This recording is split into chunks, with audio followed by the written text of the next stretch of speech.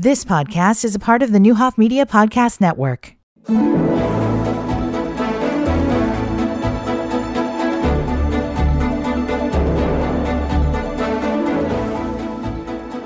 Good morning. Welcome to Community Connection. This is going to be an easy show because I'm just going to introduce Jim Russell, and then he's just going to take it from there because, of course, you all know Jim from his radio shows and just from being around in the community.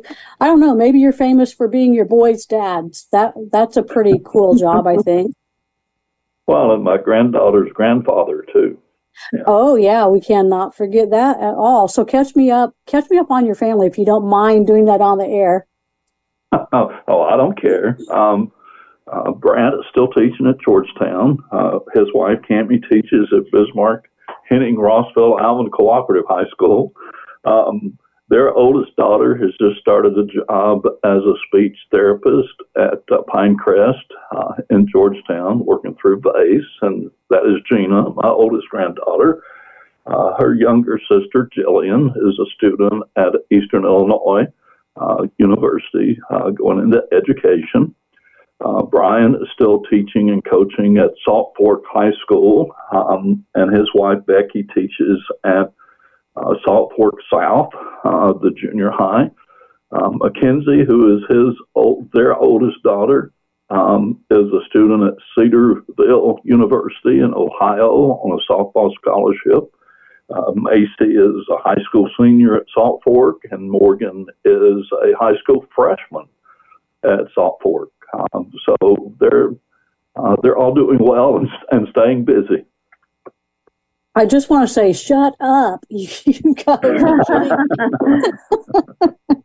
What? How old are we then? Geez. I'm 35. I don't know about you. I keep telling people it's amazing. My youngest granddaughter's a freshman in high school, and I'm still just 35 years old. I haven't figured out how that works yet. I say that to the granddaughters, and they just laugh at me. Well, I'm going to ascribe to the same statement. So there, I can remember being at Danville Area Community College, sitting in the stands, watching Brian play basketball and coaching the cheerleaders. Just seems like yesterday, but he was an amazing young man. And then I had the pleasure of meeting your other son. And so, great job, Dad. Kudos to the family for being people of respect. Well, thank you. I appreciate that. I appreciate your family. So you also have with you today Wendy Lambert, and of course, Wendy's no stranger to the show either. She is just an amazing lady, and she's doing something different today too. So let's talk about your new position, Wendy. Hi, and thank you for having me. I have taken the position of the Vermilion County ROSC coordinator, and it's basically a hub that connects everybody. We have all these amazing organizations doing awesome things, but one of the biggest problems is that we don't know what each other's doing. So if we come together at the same table, and that involves everybody from probation to Carle Hospital, OSF, New Directions, Rosecrans, everybody at the same table, then I think we can raise up Vermilion County to a level of success and recovery that we've never known before. So I'm really excited about it. I've been, running this track for quite some time now. By the grace of God, I've got 32 years of recovery under my belt. And it's all just been such a blessing. I'm not saying it hasn't been hard times sometimes, but, I'm really glad to be here. I never would have expected 32 years ago that I would be taking a position like this, but it just feels so natural. Mm-hmm. Well, and you know it. You've been there. It's kind of like me with the GED program. I 100% thrived there because it was me. And I would always say, these are my people. I totally get this population. And, kind of the same with you. You've been there, done that, and now you're on the other side of it. So you know how to reach back and help. We are going to take our first break. We'll be right back.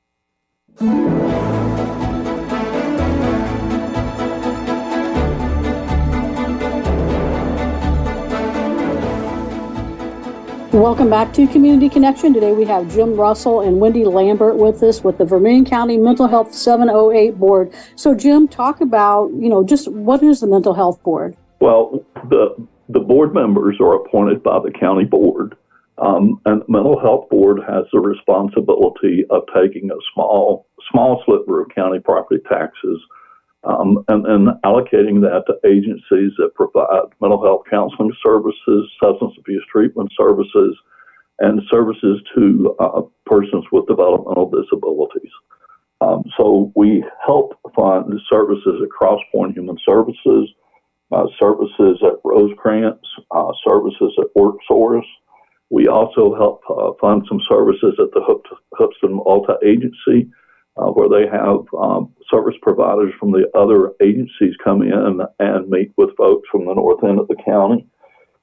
We've also got a part-time therapist at the Juvenile Detention Center that we fully fund. And then we also, my administrative assistant also doubles as a complex service planner. So she works with families who are involved in multiple systems.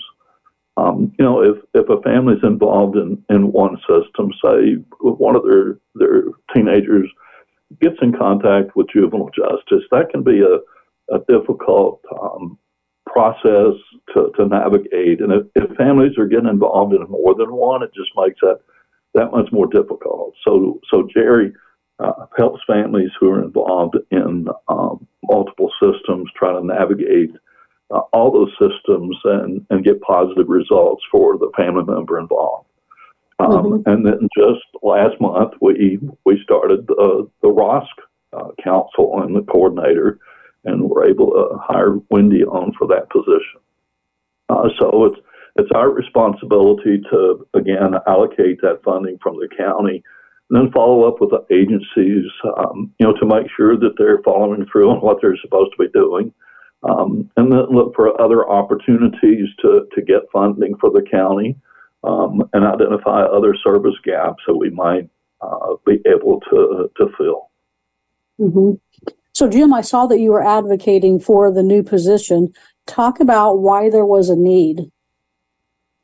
Well, the ROSC Council, ROSC is ROSC, and that stands for Recovery Oriented System of Care. And like Wendy mentioned, there's a lot of good programming and a lot of good services provided in Vermilion County. And this has been true of a lot of other places too. But because all of those agencies and providers and groups are separate, there hasn't really been much coordination, communication between them among those agencies. So the state of Illinois actually came up with a good idea that they borrowed from some other places. But the recovery-oriented system of care is established to connect all of the pieces, all the providers together, not just the service providers for people who provide the treatment for substance use disorders, but the support groups, like the Step Recovery Center, like the recovery efforts that are located at some of the churches throughout the county. But part of the problem for people who are in recovery is finding housing. A part of the problem is getting a good job. Part of the problem may be other issues going on with their families. So the system of care approach looks at the whole person, and not just the substance abuse treatment needs, but employment needs, housing needs, community needs, and how can we bring everybody to the table in Vermilion County and provide that entire system of care to that person who needs that help.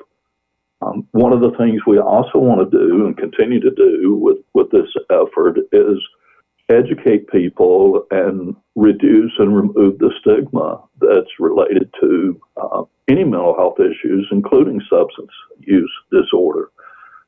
There have already been, I believe it's 20 fatal overdoses this year in Vermilion County. That's appalling. And a lot of people, when they hear drug overdose, they automatically think of that old stereotype or caricature of the, to put it bluntly, the street bum. who's using and shooting up and then dying as a result. Well, that's not true anymore. You got professional people, you've got grandfathers and grandmothers, you've got career people, you've got consistently employed people who have gotten hooked on one type of opiate, for instance, or another, and then not be able to break that dependence upon that drug. The number of people who have become addicted because of prescription painkiller is going through the roof, and that's a person who was following a doctor's orders, taking a prescription painkiller that the doctor prescribed, and then getting hooked on it and not able to break that addiction with that opioid. So when the painkiller prescription runs out, but they still have the addiction, they look and search and find something to take its place. And then they wind up getting connected with somebody who's dealing something that's laced with fentanyl, and it kills them. And it's just a tragic end to a tragic situation. And we've got to change the thinking that completely and totally blames the person as if it's all their fault, that they got addicted, especially in those situations where the addiction came as a result of that prescription medication. How closely related is drug use with mental health issues? Oh, there are so many people who have undiagnosed disorders. Depression and anxiety are probably the two leading ones, where they don't like the way that they feel. So they look for something to make them feel better. For some people, it's just tobacco. But there are other people who start using either prescription drugs or illicit medications or alcohol. And when they're on that drug, on that substance, they feel some relief from their depression or their anxiety. So they get that temporary relief and it makes them feel better. They start to use that substance more because they like feeling better. But then there's something about their psychological makeup or the organic makeup of their brain where they develop an addiction to that substance and that they're hooked on it. So sometimes it starts because a person has an undiagnosed mental illness and they've been self-medicating. And then it goes from there. One of the interesting things that a lot of the research is looking at is there some difference just in the brain makeup that can lead to an addiction?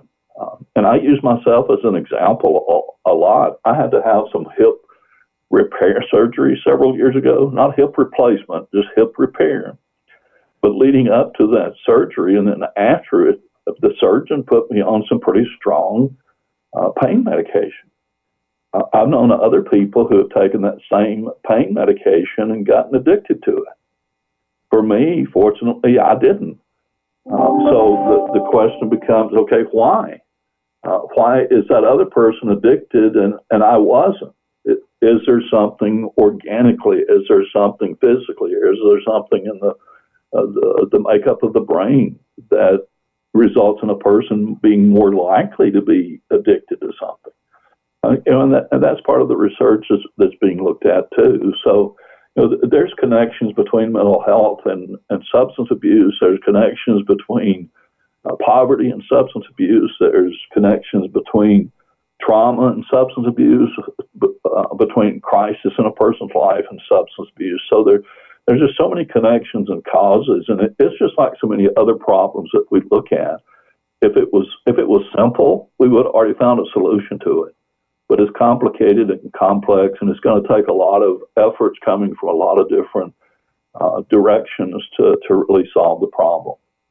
Right. And, it goes back to that whole, as you're saying, that brain study, that nature versus nurture, and why do some people ascribe and some people don't? So it's like one of those unending questions, and focusing the study on it, again, recognizing the problem and the connections is our first step. So we will take our next break, come back, and then we'll jump right back into the conversation. We'll be right back.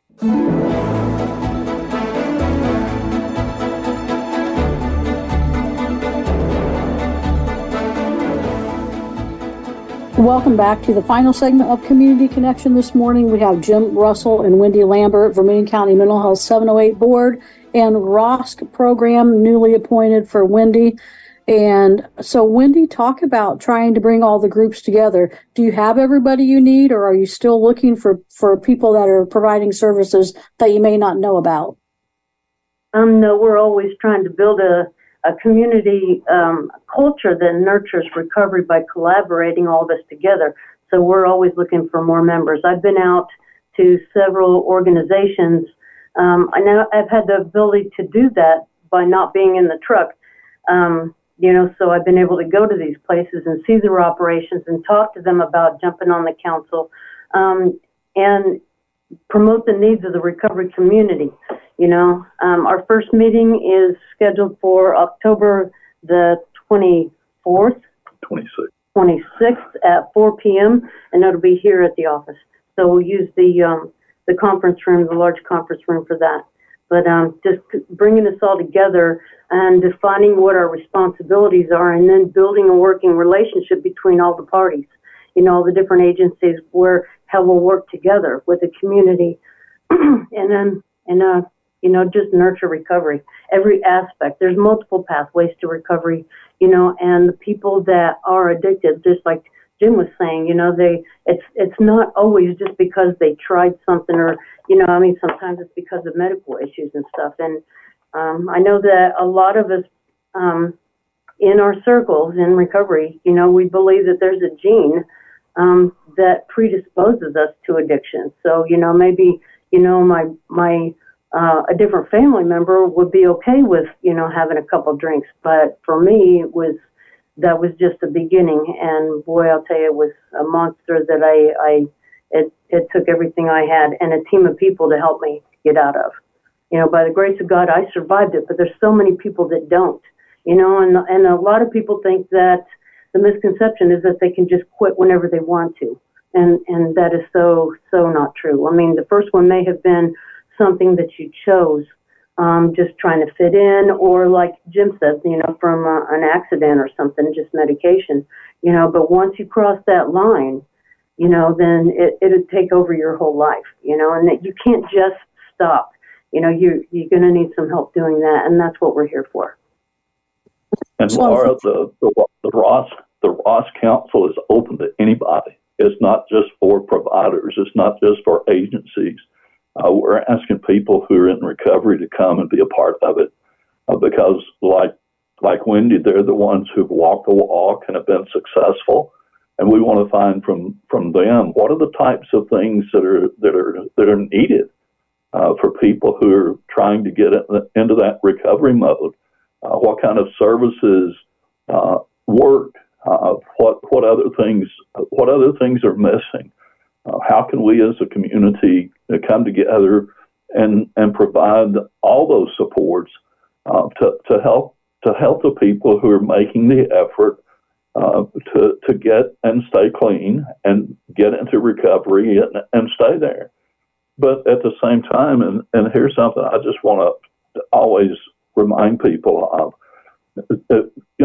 it's probably going to happen that relapse will occur with someone who's been addicted to a substance. There are some people who start a treatment program and stay clean and sober and never have a relapse, but those numbers are few and far between. So part of the response of that person who's in recovery and part of whether they're going to be successful or not is determined, and it's not completely dependent on that, but it's determined by how helpful and supportful their support system is that first time they haven't missed out. And we need to continue to encourage people, if they start recovery and they do have a relapse, to get back in recovery again and continue that process that keeps them going. We can't do anything for that person who's died of a fatal overdose. We can't save that person from anything. As long as that person who's struggling is still living and still breathing and still making the effort, we can do the things that can provide the support to help them be successful. And that's the major goal of the ROSC Council. Mm-hmm. Well, and again, when I saw that you all were petitioning for the position because you were if I remember correctly, you received a big stipend from the county and then the city. And this is why, because we have to have somebody coordinating these efforts. So we're stronger when we braid all the, it talks going back to the Bible and, the 3-strand cord and how that's stronger than just the one cord. This makes this a stronger system.